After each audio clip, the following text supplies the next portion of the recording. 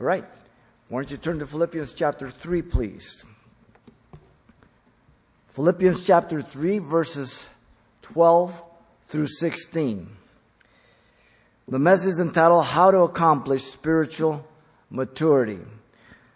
The determined purpose of the life of Paul was to grow and mature in Christ Jesus to be constantly being conformed into the image of Jesus Christ by the very same power that raised Christ from the dead, he said in verse 10 through 11. This clearly is not a natural desire of our sin nature, but tragically, neither is it guaranteed automatically by our new nature. There's always, in the believer, lies personal responsibility to grow, develop, and mature in the faith through obedience. We saw that in chapter 2, verse 12 through 13, that it's both God that wills to do of His good pleasure, but He says, work out your own salvation with fear and trembling. So there's that human, that divine. We are not on cruise control. It doesn't happen automatically. We have to make decisions every day. We have the capacity, whether we have the will to yield to the Lord, that's a whole different matter. Now, Paul has just revealed to the Philippians that the believer's personal sanctification is through the righteousness of Jesus Christ by faith in Christ, not by the law or any other personal accomplishments. He's made this very, very clear. Now he moves to reveal that the believer's practical sanctification is an ongoing process of spiritual maturity throughout life, not a product of perfection in this life. And he characterized it by three things here. Let me read verse 12 through 16. He says, not that I have already attained or am already perfected, but I press on that I may lay hold on that for which Christ Jesus has also laid hold on me. Brethren, I do not count myself to have apprehended, but one thing I do, forgetting those things that are behind and reaching forward to those things that are ahead. I press towards the goal for the prize of the upward call of God in Christ Jesus. Therefore, let us, as many as are mature, have this mind, and if in anything you think otherwise, God will reveal even this to you. Nevertheless, to the degree that we have already attained, let us walk by the same rule. Let us be of the same mind. And so, the ongoing process that goes on for spiritual maturity is characterized by the perspective regarding spiritual maturity in verse 12. The perspective. Secondly, we have the principles regarding spiritual maturity in verse 13 and 14.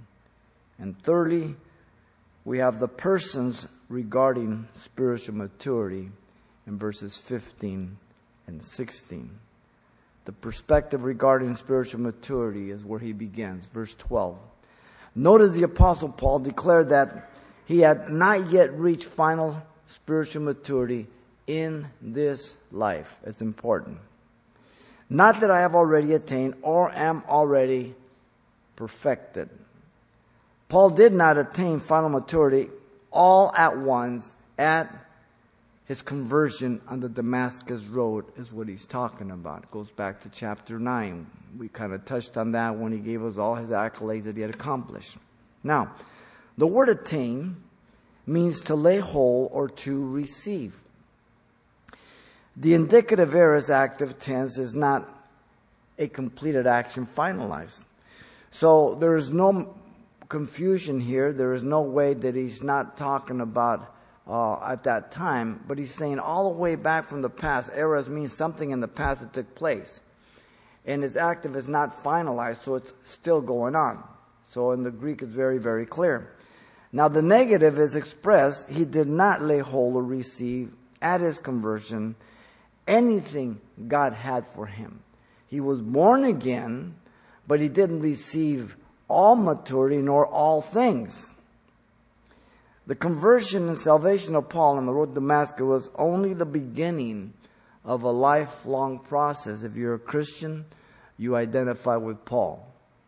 When you first came to Christ, definitely a miracle happened. Your heart was transformed, your life was changed, and a new life began.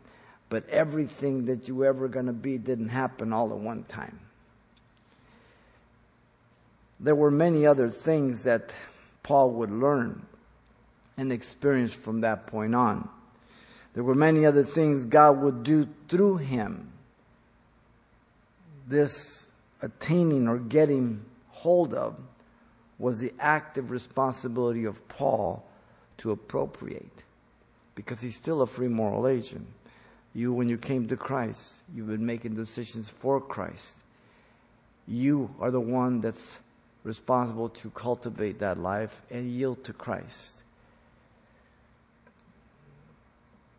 What is the thing that he had not laid hold of or attained? Some say the price in verse 14. But that would not make sense. It must be related to what already has been stated. This verse is the explanation. He says there, I have not attained. So it has to be looking back to what he has said, not forward. Paul has just told them his motive for being found in the righteousness of Jesus Christ, that he may know him and the power of his resurrection and the fellowship of his suffering, being conformed to his death, and be raised out from the dead. Verse 10 and 11. Paul had laid hold and appropriated the power of his resurrection. We know that. The fellowship of his suffering. And being conformed to his death on an ongoing basis and process. But not to a final experience, nor the physical resurrection, as some were teaching. That's what he's talking about, the price. Literally, you and I are experiencing the power of his death as we die to self, trusting his Spirit. And it's an ongoing process, and one day we will experience the ultimate last step when we are raised with a glorified body. The same power that allows you to live the resurrected life is the same power that will give you your glorified body. This is the price.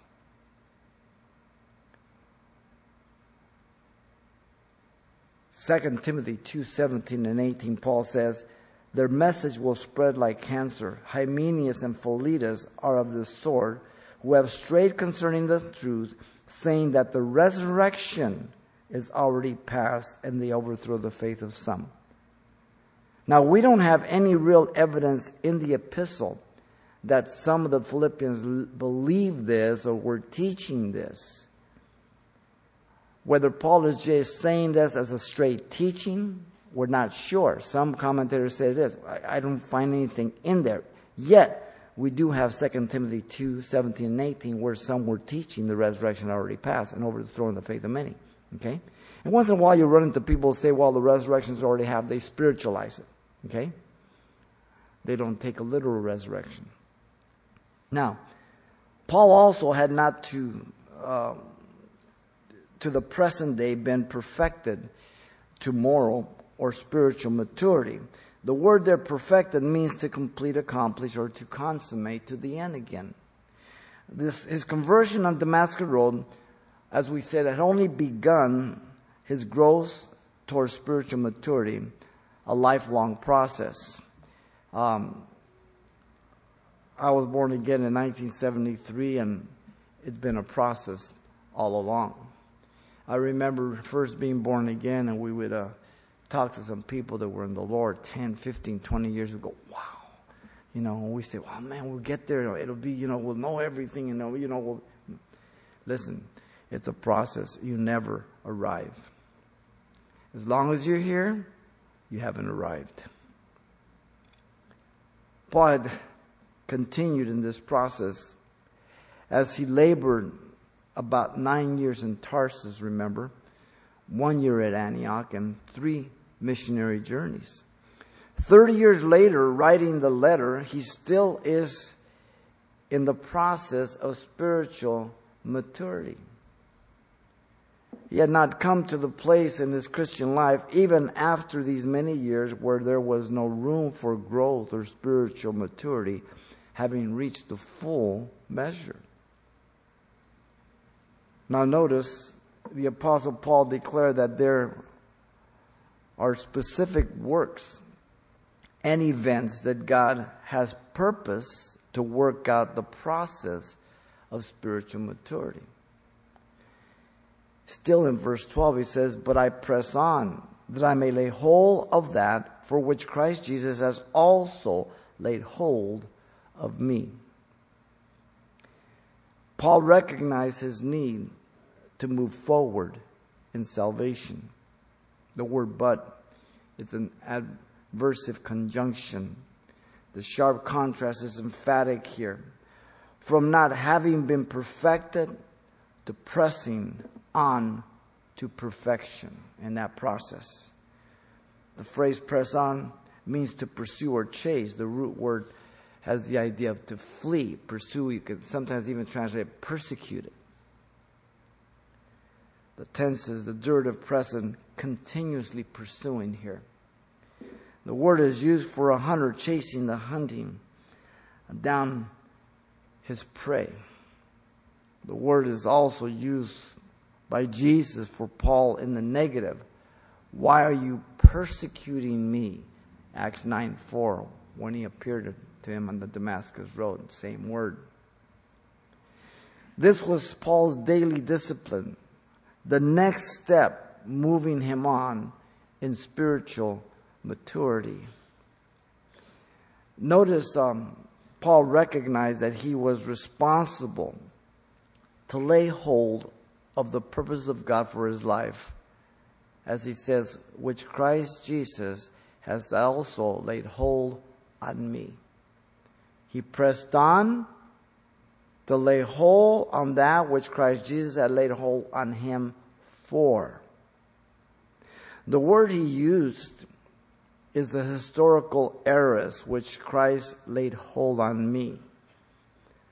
The past experience of Damascus and the future, that I may lay hold. Christ laid hold on him. Now Paul had to lay hold on the things Christ had laid hold on him for. That partnership of Philippians 2:12 and 13. The Greek word is katalambano, to make for one's own, to obtain.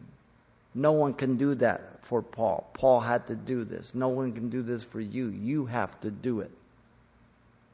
Lenski, the Greek scholar, let me quote him here. He makes an important note. Quote, "Paul is steadily pursuing in expectation of making the capture with finality, aorist. And this rests on the fact that at Damascus he got captured by Christ. Both are strictly punctiliar. In other words, punctiliar, boom, it happens at a set point in time. And indicates momentary acts, all in an instant. Paul got captured all in an instant. When the time comes, he will get to capture." Paul went to Arabia, as you know, for 3 years and preached in Damascus, having to flee for his life. Galatians 1:15 and 17 and 2 Corinthians 11:32 and 33 tells us. Paul then went to Jerusalem and was accepted by Barnabas. Barnabas took a chance on him, and he spoke up for him.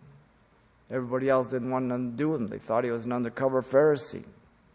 Galatians 1:18 and 19, then again in Acts 9:26 and 27, we get this. Paul was sent then to Tarsus due to the fact that he started preaching in Jerusalem. He got too hot to handle. The Jews wanted to kill him. So in Acts 9:28 through 30, in chapter 11, 22 to 26, Galatians 1:21 to 24, we get all this information through Paul's letters in the book of Acts. Paul later would lead 3 missionary journeys in Acts 13 to 19. All of these press Paul into the spiritual maturity and Christ likeness. Every step, every event, every experience, growing, developing, maturing in Christ.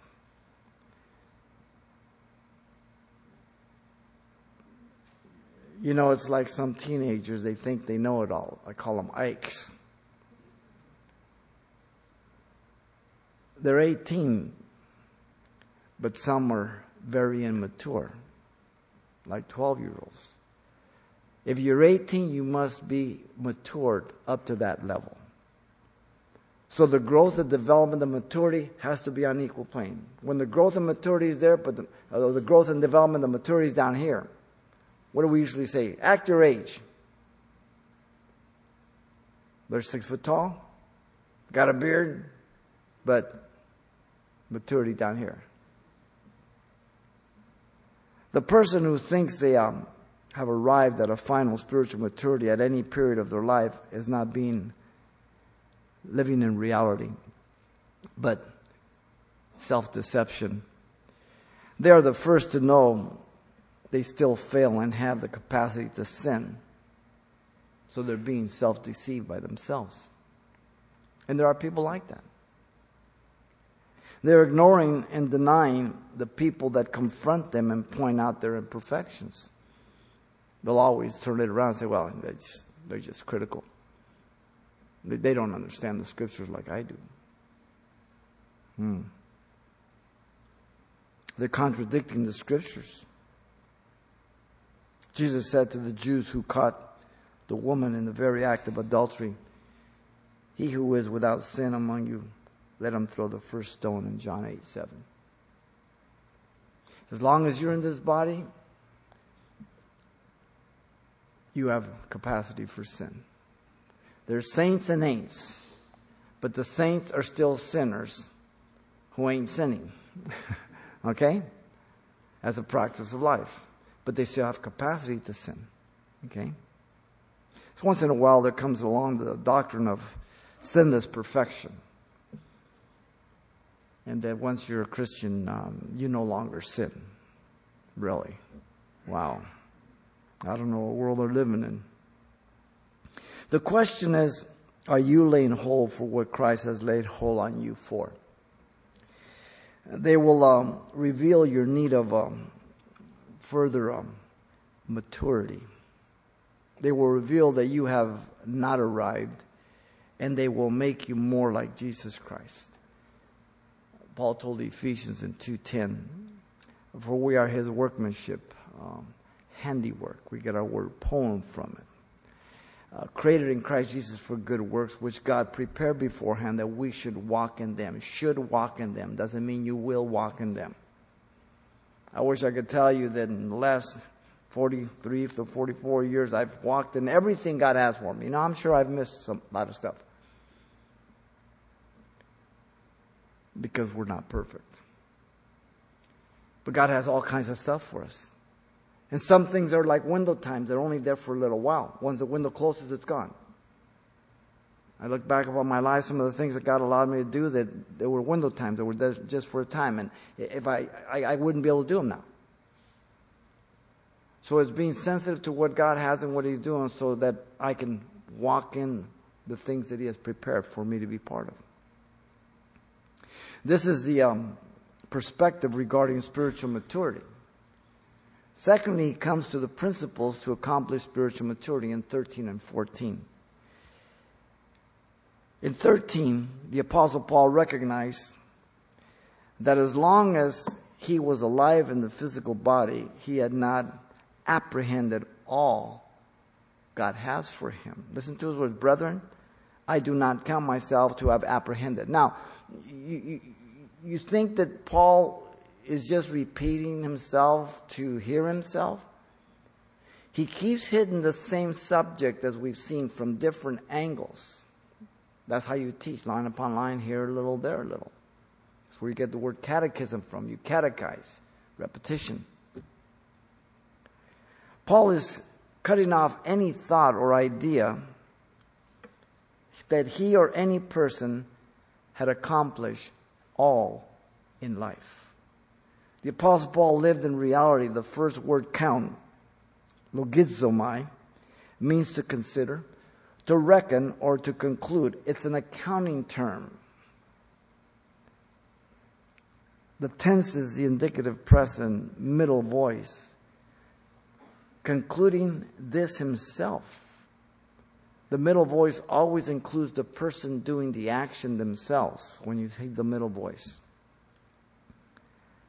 At the present time when he's writing this epistle, indicative present. So, from the 30 years on the road to Damascus to the present 30 years, he's still in process. He's still pressing forward. He has not arrived. The second word is apprehend. The same word as the phrase is literally laid hold of in verse 12. But in the negative this time. The tense is the perfect active. To have for one's own all the things Christ apprehended him for in life. The word is translated taken, for the woman taken in adultery in John 8:3. Notice the Apostle Paul wanted the Philippians to know two things. He had no such high opinion of himself, and he had no such high opinion or allowed anybody to have such an opinion of himself, because it would be false. So he didn't think like this about himself, and he didn't want anybody else to think like that about him, because it would be false. And it's easily done when when you're first young in the Lord, you look at some men that God is using or use, and you say, well, I don't want to go around him because he may read my thoughts, or he'll know what. We just put him more than men, all right? And though that seems kind of weird, it does happen, okay?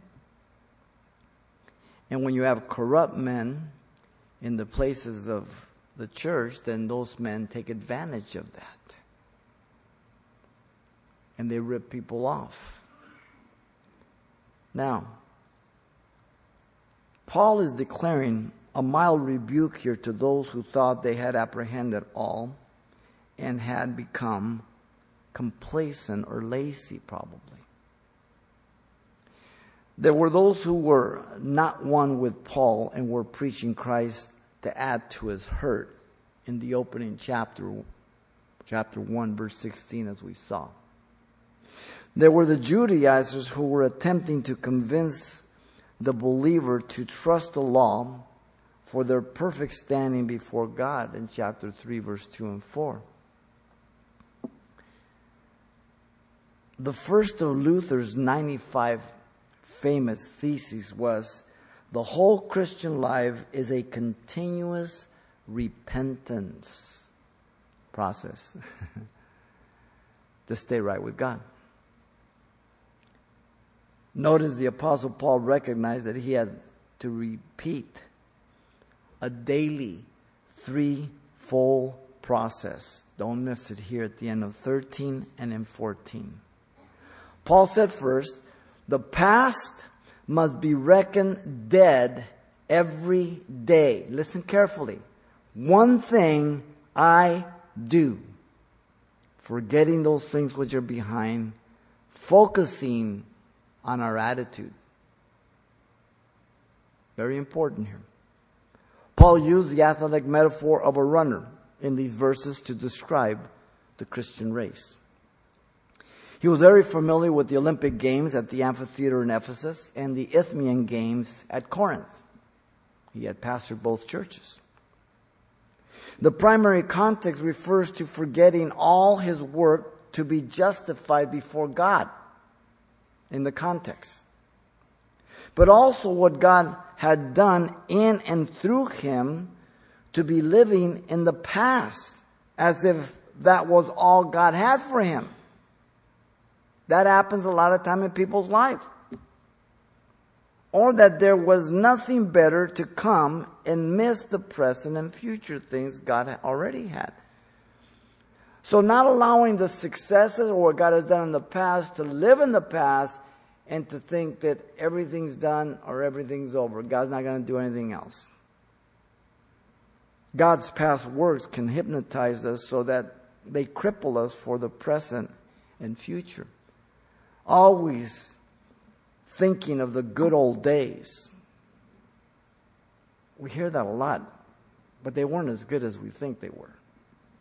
We kind of just doctored them up.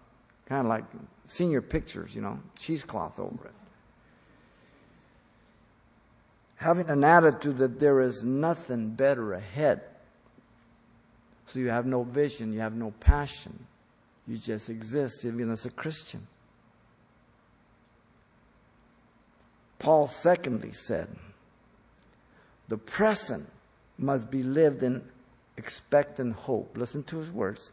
Reaching forward to those things which are ahead, focusing now on action.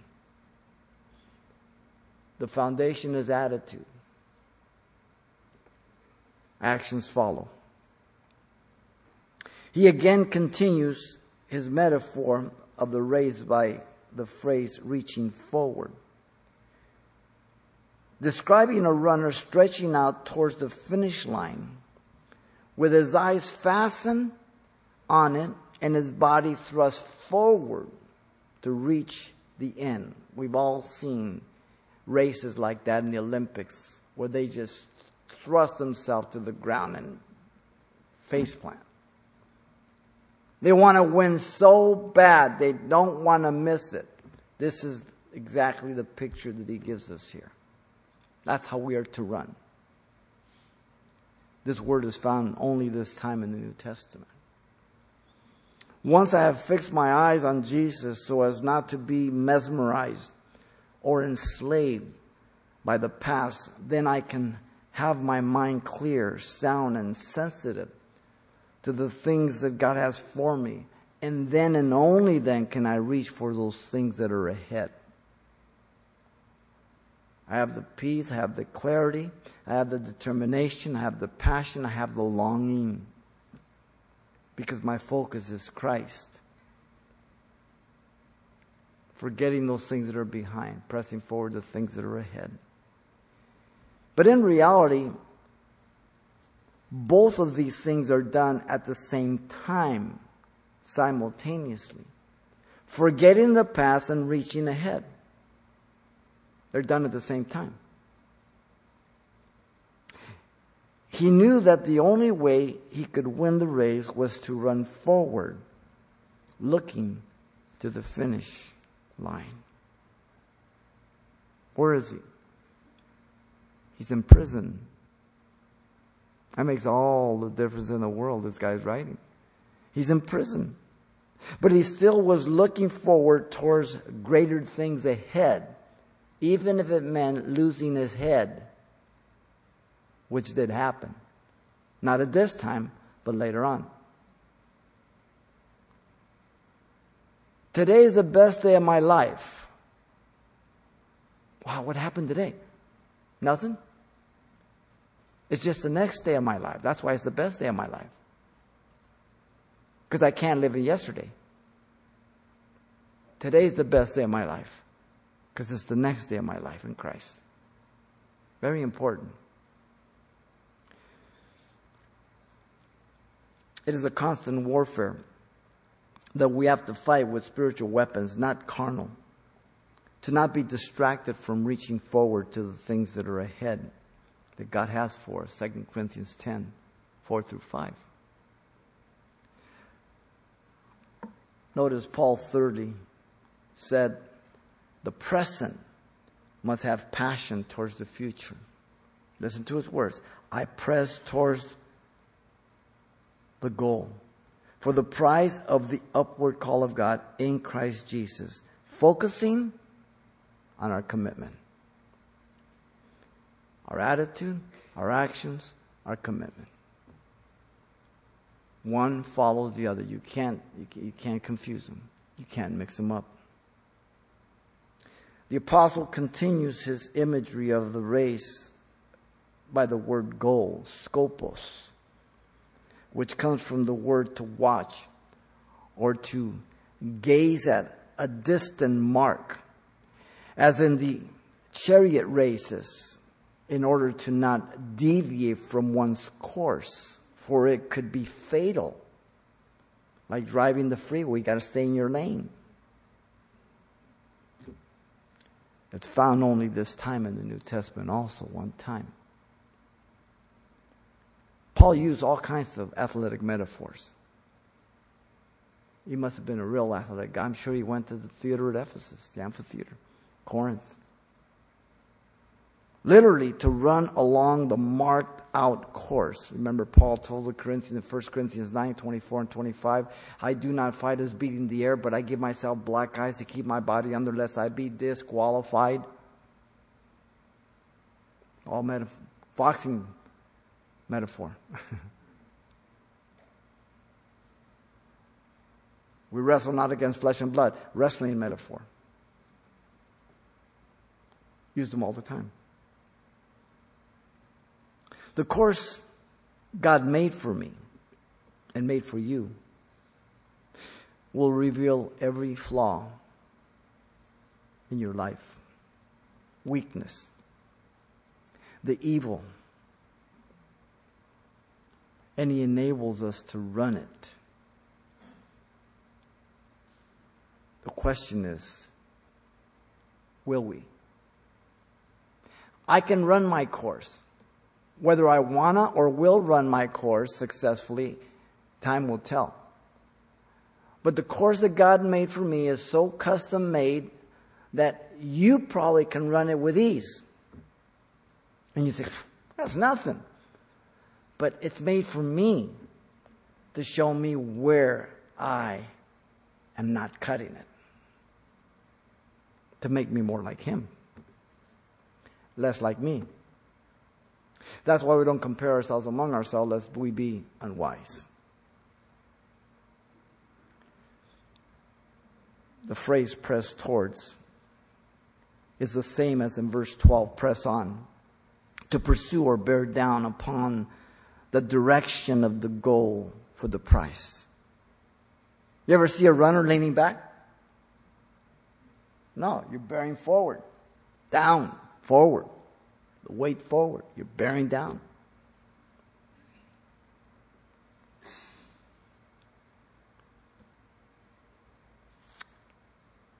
The goal and prize in this context, I don't believe speaks of our reward for the works we do for Christ that Paul speaks about in 1 Corinthians 3, 11 through 15. I believe that's not it. The goal and prize is also not the laying hold of the works prepared for us through, though they will be the vehicle. The goal, scopos, speaks of here and now as the upward call of God in Christ Jesus to be more like Christ. From day to day, being conformed to His image. The prize, brabeian, we get our word umpire from, will be the culminating aspect, being the resurrection in a glorified body, just like Him. Verse 10 and 11. That's the prize. It's not talking about reward. You're running this race by and through the resurrected power of His death and culminates in an ultimate glorified body resurrected out from the dead. That's it. The nature of the call is spiritual and divine, not human accomplishments by the word upward. The urgency is that I have been called by God. I have not called myself. The potential accomplishment is in Christ Jesus. Not in me, but in Christ Jesus. You remember Paul told the Ephesian elders in Acts 20:24, but none of these things move me, all his sufferings and everything else, nor do I count my life dear to myself, so that I may finish my race with joy in the ministry which I received from the Lord Jesus to testify to the gospel of the grace of God. Years later, as he writes his last will and testament in 2 Timothy 4:7, Paul declared his determined purpose for life had been accomplished at the end of his life. I have fought the good fight. I have finished the race. I have kept the faith. Wow. The guy, he just kept pressing forward. Have you ever attempted to drive your car forward, looking backwards? Try it tonight when you go home. Let's see how far you get. You won't get very far. And when we as Christians try to live our life forward with Jesus looking back, whether it be being enamored with old things, oh, it's not the way it used to be. Oh, I can imagine when we came here. Remember when we first got in here? Oh, they were great days, but these are better days.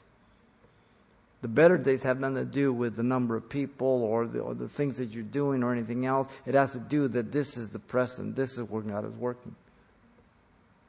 This is the next thing He's doing. See, the perspective of God is completely different from our perspective. That's what throws us off.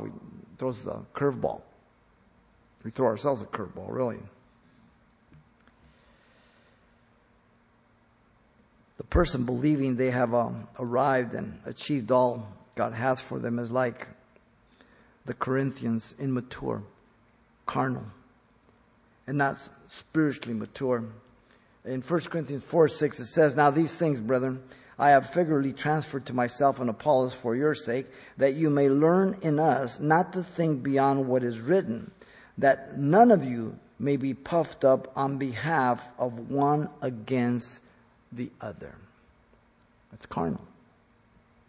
1 Corinthians 4:8-11 says, "You're already full." This is mockery, because the Corinthians thought they had arrived. You're already full. You're already rich. You have reigned as kings without us. And indeed, I could wish you did reign, that we also might reign with you. For I think that God has displayed us the apostles last, and men condemned to death. For we have been made a spectacle to the world, both to angels and to men. We are fools for Christ's sake, but you are wise in Christ. We are weak, but you're strong. You are distinguished, but we are dishonored. To the present hour we both hunger and thirst, and we are poorly clothed and beaten and homeless.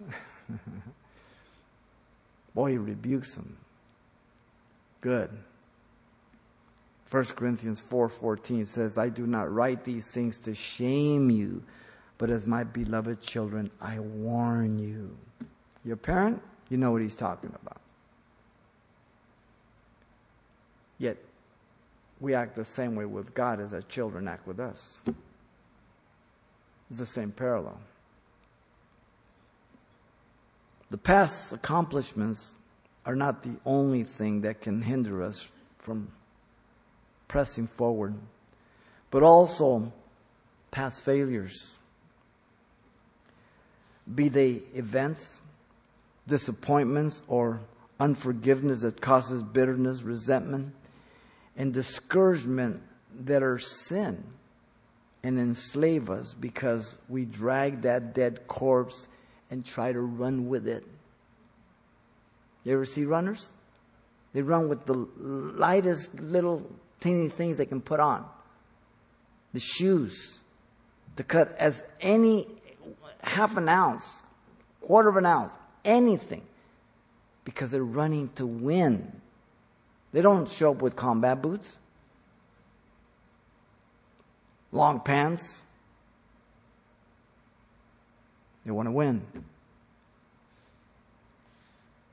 Hebrews 12:1-2 says, "Therefore we also, since we are surrounded by so great a cloud of witnesses, let us lay aside every weight and the sin which so easily ensnares us, and let us run with endurance the race that is set before us, looking unto Jesus, the author and the finisher of our faith, who for the joy that was set before him endured the cross, despising the shame, and has sat down at the right hand of the throne of God." Hebrews 12:12-17 says, "Therefore strengthen the hands which hang down, defeated, discouraged, and feeble knees, and make straight your paths for your feet, so that what is lame may not be dislocated, but rather be healed. Pursue peace with all people and holiness, without which no one will see the Lord, looking carefully, lest anyone fall short of the grace of God, lest any root of bitterness springing up causes trouble, and by this many become defiled, lest there be any fornicator or profane person like Esau, who for one morsel of food sold his birthright. For you know that afterwards, when he wanted to inherit the blessing, he was rejected, for he found no place for repentance, though he sought it diligently with tears. Sometimes people misunderstand that. They say, how can God turn him away? He was crying, he was pleading. No, his tears were of remorse. He regretted the consequences. It was not godly repentance. If Esau would have repented in a godly way, God would have forgiven him. He regretted the consequences, not the sin. There's the difference. James 4:17 says, therefore to him who knows to do good and does it not, to him it is sin. You see, the believer is to be captivated all his life with the upward call of God in Christ Jesus, which is to be more like him and one day be received with a glorified body just like the one Jesus had. 2 Corinthians 3:18 says, but we all, with unveiled face, beholding as in a mirror the glory of the Lord, are being transformed into the same image from glory to glory, just as by the Spirit of the Lord. Look how far you've come since you've accepted the Lord. Look how far, look how different you are. Look at how your life has changed so much and blossomed. Where would you be if you hadn't walked with God all those years right now? Wow. For the Lord himself will descend from heaven with a shout, with the voice of the archangel, the trumpet of God, and the dead in Christ will rise first. Then we, who are alive and remain, shall be caught up together with them in the clouds to meet the Lord in the air, and thus we shall always be with the Lord. 1 Corinthians 4:16 and 17. I'm in a process, growth, development, maturity, by the power of the resurrection, experiencing his death. And one day, when I die, I'll be instantly present with the Lord, and then he'll glorify my body at the rapture. If I'm alive, it'll be glorified at the same time with the other bodies. They'll be going up. And so, these are the principles regarding spiritual maturity. Thirdly, we have the persons regarding spiritual maturity, 15 and 16. Look at 15. The Apostle Paul first addressed the believer who is mature. Therefore, let us, as many as are mature, have this mind. So Paul included himself as one of the mature believers here, but still needing ongoing maturity. He comes to the conclusion of the subject of spiritual maturity. The word therefore is a concluding word. It could be translated wherefore or consequently, or in view of the fact. In view of what I have stated about the believer's spiritual maturity, verse 12 through 14, he uses the plural pronoun us. The Apostle Paul includes himself among those who are spiritually mature, and he never exalted himself above anyone, nor lost sight of his need to be humble. Notice Paul used the word mature, which means full grown, in contrast to childish ignorance. This is a little different word. He's referring to relative perfection and spiritual maturity that is ongoing, opposed to absolute perfection, which he denied in verse 12. He knew there were many who were progressing, but he equally knew there were those who were not.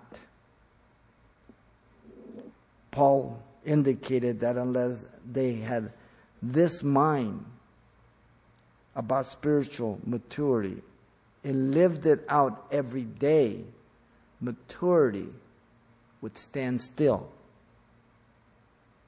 It won't develop. The word mind, phreneo, means to have understanding, to think, or to judge. The tense is present active every day, every night. Their minds would be captivated with spiritual understanding, declared Paul, that no believer lay hold of all things the minute they are born again. They be clear on this. That no believer reaches a point in their life when they reach a final maturity. Not at the beginning or at any point in the process. That every believer is to press and pursue with passion, to lay hold for the things Christ laid hold of them to be accomplished. That will lead them one day into the ultimate resurrection. But also notice that every believer has to do one thing every day that involves that threefold process. Forgetting all things of the past that would hinder us from running the race, be it past sins, past blessings, or failures as vessels of Jesus. Reaching forward unhindered with every ounce of strength to be partakers of the things that are ahead, like a runner stretching out to the finish line. And pressing or pursuing with passion the marked out course for the upward call of God in Christ Jesus that will conform us more into His image and culminate in being resurrected just like Him. They are to keep cultivating this spiritual understanding, to captivate their thoughts and obey continuously. This is part of the spiritual warfare, ladies and gentlemen. If it were easy, we wouldn't need instruction or exhortation or reminder. You're a salmon swimming upstream. What happens at the end of that salmon? At the end of the road, what happens? They die.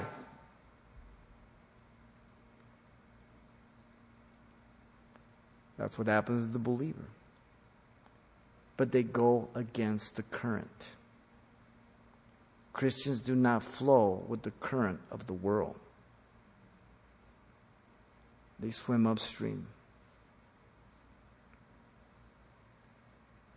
Notice the apostle addressed next the believer who thinks there is another way or that they have arrived. God will deal with their needed maturity. Wow. Listen to his words. And if in anything you think otherwise, he's, it's a one-way conversation here. He's presupposing somebody in the crowd saying, yeah, but I think I don't really agree with you, Paul. And there's people at times that come and say, well, I don't agree with that. That's fine. You don't agree with me. It doesn't matter. You have the right to be wrong. No problem. But people that think they know better. They don't let the Word guide it. They let their experience guide them rather than the Word of God. Paul bases his instruction on objective truth. Whenever you put experience above objective truth, you're wrong. It's completely wrong. Paul pointed out there would be those who would not agree on all he had said. The word think, again, phreneo, is the same as the word mind. The word otherwise is heteros. It means of a different opinion. Heterosexual, different sex. Same root word. Paul pointed out also that there will be some who know better than the Scriptures by their words. This is what he's saying. Not acknowledging the authority of the objective truth of the Word of God, ignoring the warnings and instructions, thinking they are the exception. I've met many people that thought they were the exception. And they were right. They were exceptionally stupid. Because they disobeyed the Word of God. They thought that they had some special graces from God. that the rules didn't apply to them.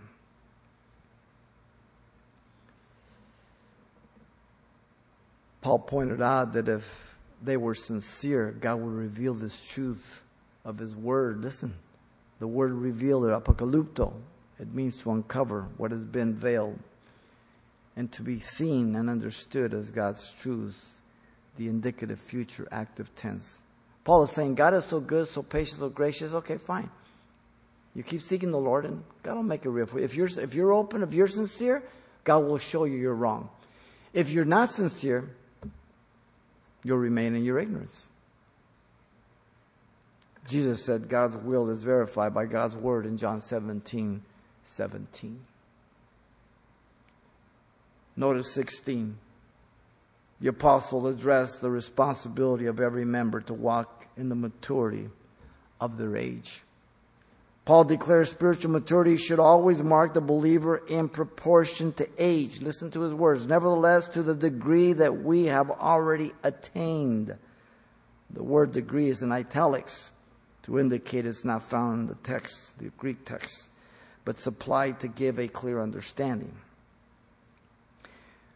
The indication here is to the level of maturity one has come to as a believer. The phrase already attain means to come or arrive at, indicated by the aorist active tense. The level of spiritual maturity is different for all believers. We're not all at the same level of maturity or growth or development. Paul declares spiritual maturity always has this principle, and all believers are to walk according.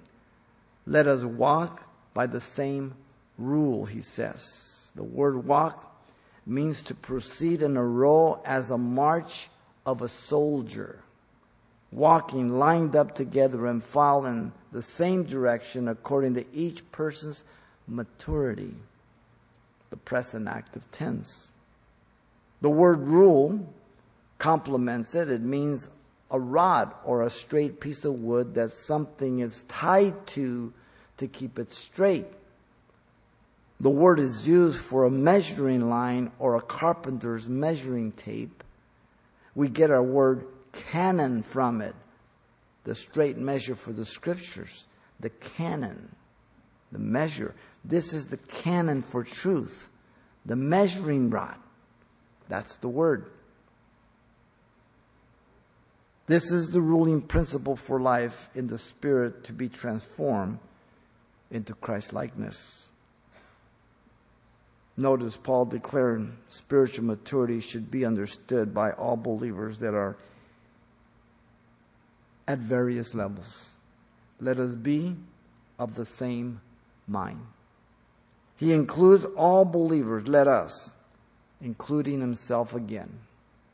He used the same word again for mind, phroneo, to have understanding, to think, or to judge. What a joy it is when families gather together and there's infants, children, young adults, parents, grandparents, great-grandparents in the same house, all acting according to their age. What a benefit it brings to each person as they have the example of the different levels of maturity. But what an embarrassment and lack of benefit if they don't act their age. We've all experienced adults that act like they think they're still teenagers. You kind of feel embarrassed for them, don't you? Let me tell you what, if I ever like that, smack me, okay? Wow. Are you a spiritual infant or a young child in the church? If you are, we will put up with your crying and your colicky times. We'll be patient. We'll care for you. It's a legitimate stage and a joy to have you. But you need to grow, develop, mature spiritually. You need to take heed to the warnings of God and believe and obey God. 1 Peter 2:2-3 says, as newborn babes desiring the pure milk of the word, that you may grow thereby, if indeed you have tasted that the Lord is gracious. Are you a young adult or an adult? Then we know that you are not perfect, but we will instruct you, expect you to walk with Jesus and to be strong, to be a doer of the word, to be an example to other believers, to beware of your evil flesh, the world, and the devil. John says, I write you, young men, because you have overcome the wicked one. You are strong, and the word of God abides in you, and you have overcome the wicked one. 1 John 2:13 and 14. Are you a father? We expect much from you. You're an example to all the church. The young children, the young adults, they all look up to you. I write to you, fathers, because you have known him who is from the beginning. 1 John 2:13. It's great to have all the different ages and levels.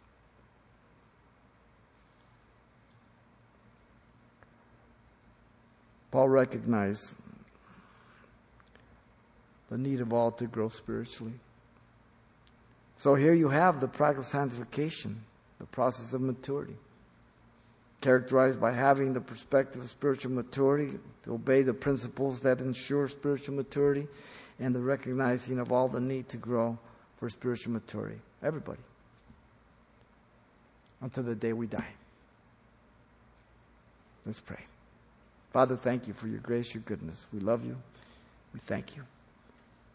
We pray, Lord, you continue to deal with our hearts, and Lord, as you press us to the mark, as we yield to you, as we seek you, and the Lord, as we run with our eyes fully set on you, Lord.